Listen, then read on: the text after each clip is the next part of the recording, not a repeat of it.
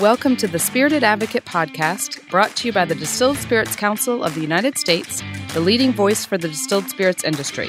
Now your host, Chris Swanger. Hi, Spirited Advocate podcast viewers and listeners. Thank you for being with us again. Hey, we've got a primetime VIP on our hands today. I may be a little nervous, as a matter of fact, but no, I'm teasing, of course. But we have the president of Diageo North America, and Deborah's one of my bosses, Deborah Crew.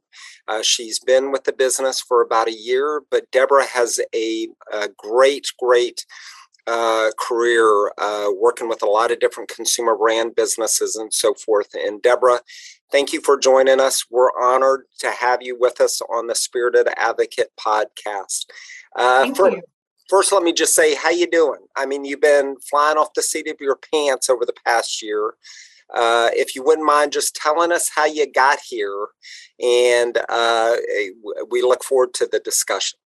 Sure. Yeah. So I am new to the spirits industry, although I have my career, except for right out of college, I was in the military. But after that, I've been in kind of consumer packaged goods my whole career. So at places like Kraft and Nestle, Mars, PepsiCo, what am I forgetting? Reynolds. So everything from food to beverages, pet food, tobacco. So a lot of different consumer products. And then I left Reynolds back in 2017 as a CEO when British American Tobacco bought us. So then I did some board work, and I've worked in a number, once again, mostly kind of packaged goods or certainly consumer products, Stanley Black & Decker, Mondelez, Newell Brands, and Diageo. So that's when Diageo comes into the picture. I actually started on the board. And so got to know the company and the people a little bit. And when Deirdre, I was on the board about a year, and Deirdre was looking at retiring. And so Ivan and Javier asked me if I was willing to come back, give up the private equity gig and some boards, and come back to work full time. And I jumped at the chance. It's a great industry, great company, love the people. So that's how I got here. Pretty exciting. And you are a fellow Texan, like myself, and if I remember right, you were in the Air Force. I'm an Air Force brat as well. Army. Okay, got it. Forgive me. I should be ashamed of myself. So, how has that military experience guided you in your career? Yeah, I mean, and I don't know if it's just probably, one of those first jobs out of college or just the intensity of the experience. But I will say the military has been a big influence on just how I think about a lot of things. And by the way, you're probably thinking my husband was an Air Force brat. So okay. Maybe that's what it is. And actually my dad was in the Marine Corps. So I don't know, there's something about, I think, service. A lot of times families, I think you grow up with it. And so that's something you feel like you want to do. And for me, it was the Army. I was a military intelligence officer, and like I said, it has influenced me through so many things. I think, especially in the past year where, you're dealing in uncertain environments, and yet you have a mission, you need to get it done, you need to take care of the team, so it still applies. Probably a great guide for you. Great guide. Yeah, absolutely. Well, one of the things which I think you're aware with responsibility.org, we're embarking on trying to help our veterans community and military community, emergency responders, and all of the above related to responsibility. And we thank Diageo's leadership and your commitment to responsibility.org. If I recall right, I think it was in June of 2020, we had Deirdre. Deirdre, as you know, served as chair of Discus. We had Deirdre do a podcast right before she decided to retire. I mean, you've had to come into this role with the pandemic and all the challenges and uncertainties and the scary times. If you wouldn't mind, what's that been like? Yeah, I mean, it's been, it's been in many ways, I always say this past year, it has seemed, on one hand, it seems like it's been an eternity. I feel like I've been at Diageo for years. On the other hand, you start to talk and you just realize how quickly the year has gone as well, just because I think we've been dealing with so many things. The things I'm most proud of, I think the team has really been terrific. We just finished celebrating the end of our fiscal year, and I couldn't be more proud of the team. The way, just the resilience and the grit that people have shown, the grace and empathy toward each other, and making sure that, as everyone had to deal with all of this, both personally and at work, all of the challenges, people have shown up for each other. And I just think it's that sense of family and team. So I couldn't be more proud of the team. The results have been great. Yeah.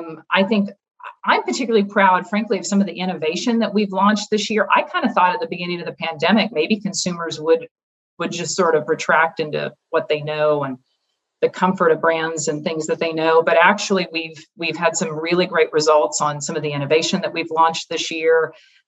Even some of the LTOs like Smirnoff Pink Lemonade and Ciroc Summer Citrus. These have been some of the best LTOs we've launched on those brands in a long time. Bailey's Deliciously Light, because everyone needs that in the pandemic.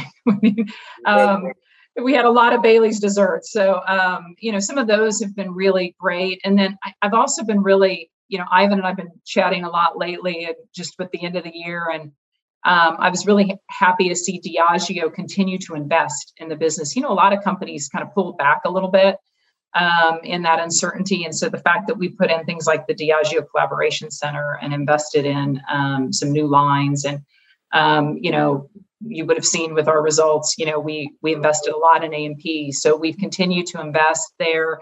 We've invested with our community partners, some of which have had a really tough time. So it's just been great to see the company continue to invest.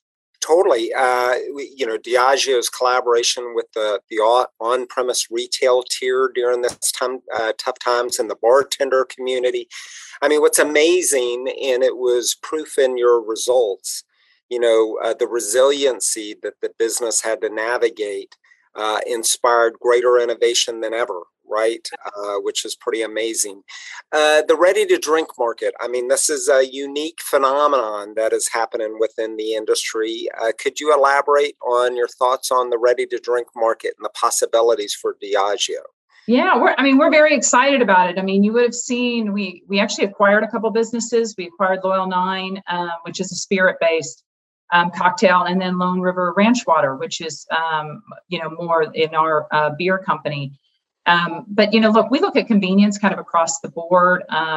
For us, alcohol is alcohol. So it's all in convenient forms. And by the way, we really thank, Discus for working with us on, trying to get equivalency across all of these areas as well. Whether it's cocktail or malt based, we've got it all, and we'd like to see more equivalency across the portfolio. But no, we're very excited about that. I think it's one of the trends that, from a consumer standpoint, this trend for convenience, I think, is here to stay. It was there pre-COVID, certainly during COVID. It has stayed around and really accelerated. So we're excited about the possibilities there.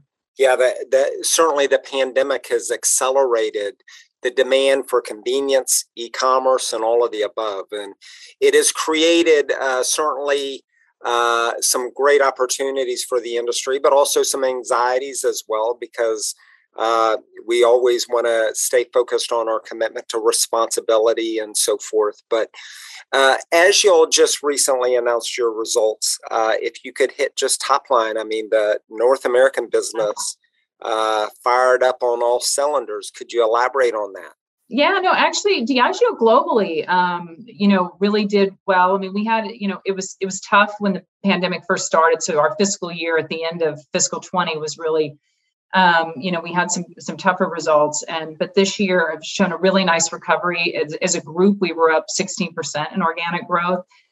North America, as you said, did really well. We were up 20%. U.S. Spirits was up 24%. So really a good recovery. We saw a very strong recovery of on-premise towards the end of the year, or the end of the fiscal year. So yeah, great results. Tequila continues to lead the way. Tequila very hot for us. Right on fire. Plus 87%. But even big brands like Crown, I think Crown was up like 13%. Johnnie Walker was up 18%. Bailey's up 31%. So even some of our real core brands as well, had a very good year for fiscal 21. And as you know, I mean, it's been a tough time for the on-premise, certainly with Diageo's strong support and Discus, of course. We've made a lot of progress with Cocktails to Go and so forth. But, as we're seeing a little bit of a pullback with some of the challenges related to the pandemic and the Delta variant and so forth, what do you anticipate? How's the on-premise going to bounce back, I guess, ultimately? Hopefully, a couple of months ago, we were seeing the light at the end of the tunnel with the pandemic, and we've kind of hit a bump in the road, obviously.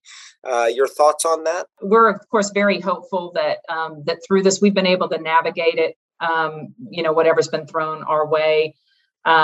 Certainly, I know our hospitality partners are doing everything they can to make sure that, as people go out, they feel safe and, are following everything they need to do to get people back out there. So, we're doing everything we can to partner with who we can on this, but it is sort of hard to predict, where this thing is going next. Yeah, no doubt about it.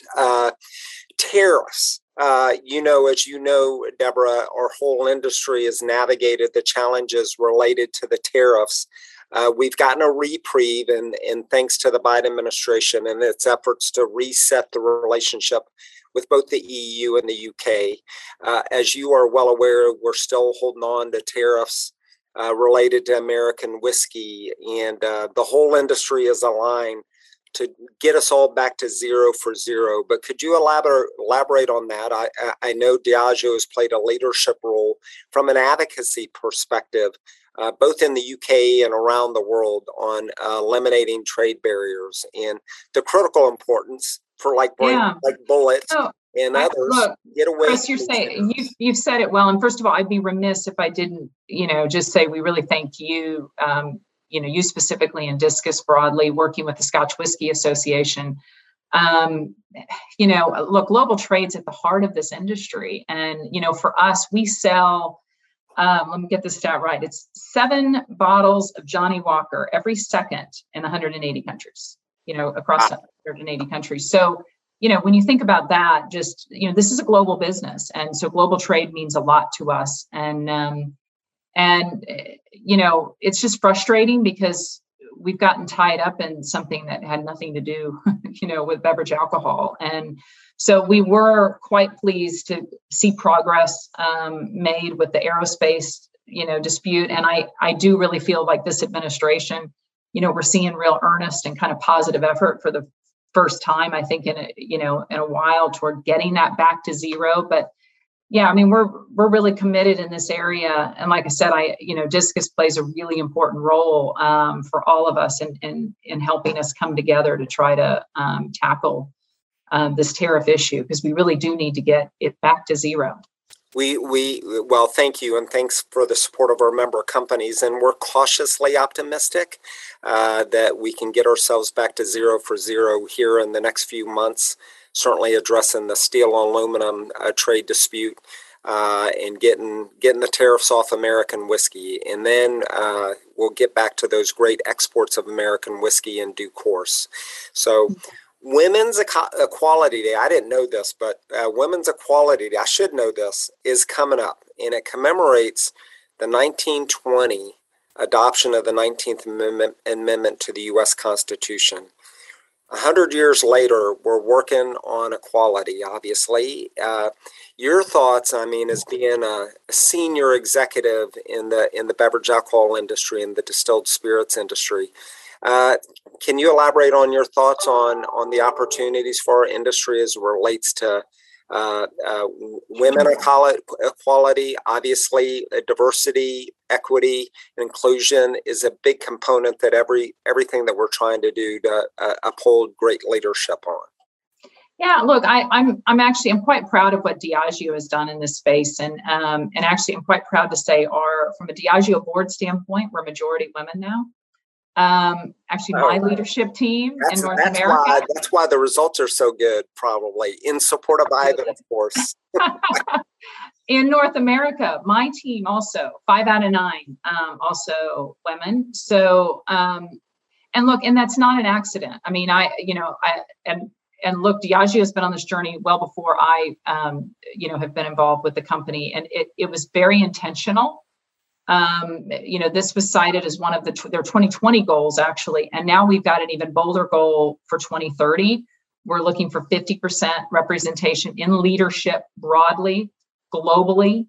And so, we're serious about that. And I think you do have to be intentional. I think it is about, businesses perform to targets. And so I think there are some targets, things that you need to do on, making sure it's not just in representation, but in how you diversify your spend. So making sure in your supplier diversity programs, making sure in the community things that we do, that the beneficiaries also fall on, women-owned businesses, and, ensuring in that area, we spend a lot of money also in marketing, and in that money, making sure that we do things like progressive portrayal. We're doing this not only gender, but we've also really broadened these goals for ethnic diversity as well. And not just US, because a lot of companies are now doing this in the US, but we're thinking about this globally. And how do we do this globally? So we're, I think Diageo's been serious about this. There's so many studies out there now, to your point on performance. Inclusive and diverse companies perform better. There's a lot of facts behind that. I've been at a lot of companies myself. I truly believe that. And so, I'm happy to say Diageo really believes in that too. And, we're taking intentional efforts to try to diversify the industry more.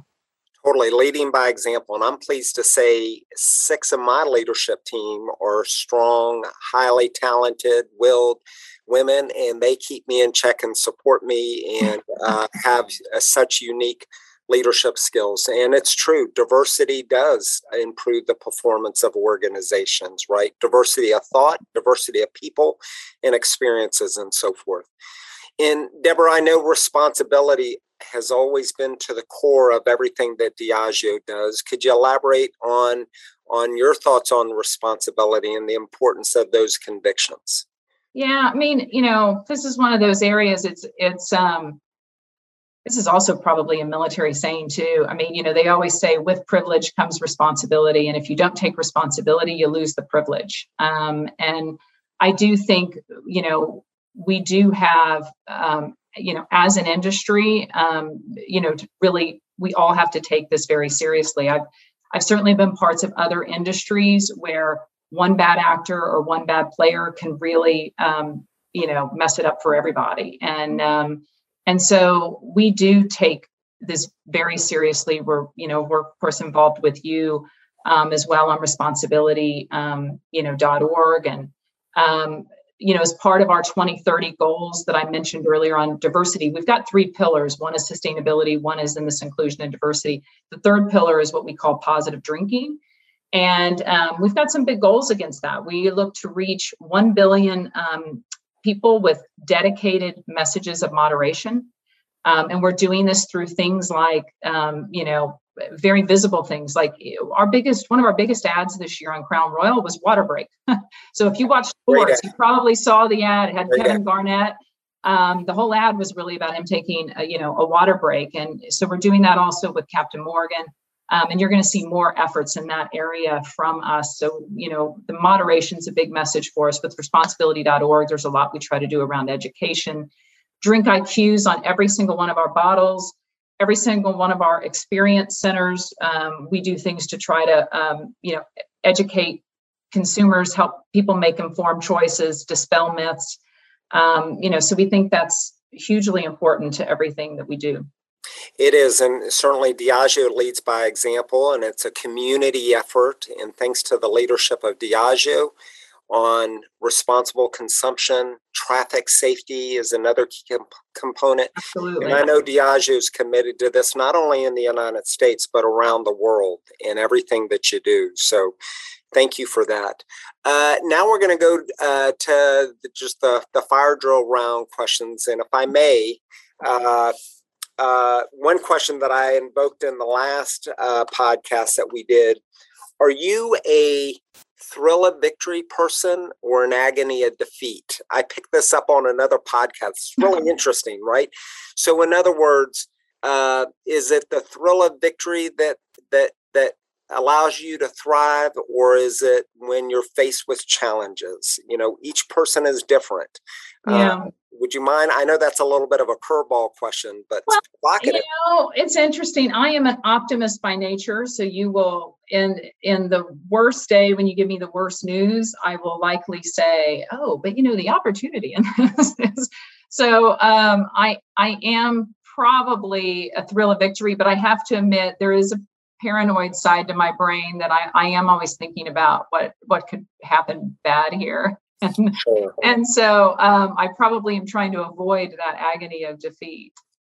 Yeah. And as an executive, you got to prepare for everything, right? Because you're going to get curveballs every day of the week and have exciting moments like the results announcement, right? Absolutely. So, okay. And if you could be anywhere in the world with you and your family or however, where would be that one place you'd have a cocktail? And then, of course, what cocktail would you pick? So first of all, I really miss international travel. So I think I'm going to pick Barcelona is going to be my location, I think. There's a lot of choices. I think that would be my choice. And then to drink, this is going to be oddly specific. Don Julio 1942. In like a double old-fashioned glass over a big ice cube. Check that out. Now, hey, everybody, we're dealing with the professional. That is very good. So, well, thank you for sharing that, Deborah. And look, on behalf of the Distilled Spirits Council and Responsibility.org, congratulations on your early success. And, our job is really be an advocate for our great companies and our great industry. And it is a privilege to have you serve on the board of directors and be a guide for us and really uphold Diageo's leadership in the public policy and the responsibility category. And I've got Johnny Walker Blue Label right here, which is awesome. And, it is a privilege for us to represent what a great staple of brands and a great company. So thank you for your leadership, and we appreciate you joining us for the Spirited Advocate podcast. Thank you, Chris. And thanks to Discus for everything that you do. You certainly make our industry better and help bring us together. So thank you. Thank you. The Spirited Advocate podcast was brought to you by the Distilled Spirits Council of the United States. If you'd like to be a guest speaker on the show or send us topic suggestions to cover, please contact us at podcast@distilledspirits.org. And please like and share these episodes. Your support is very appreciated.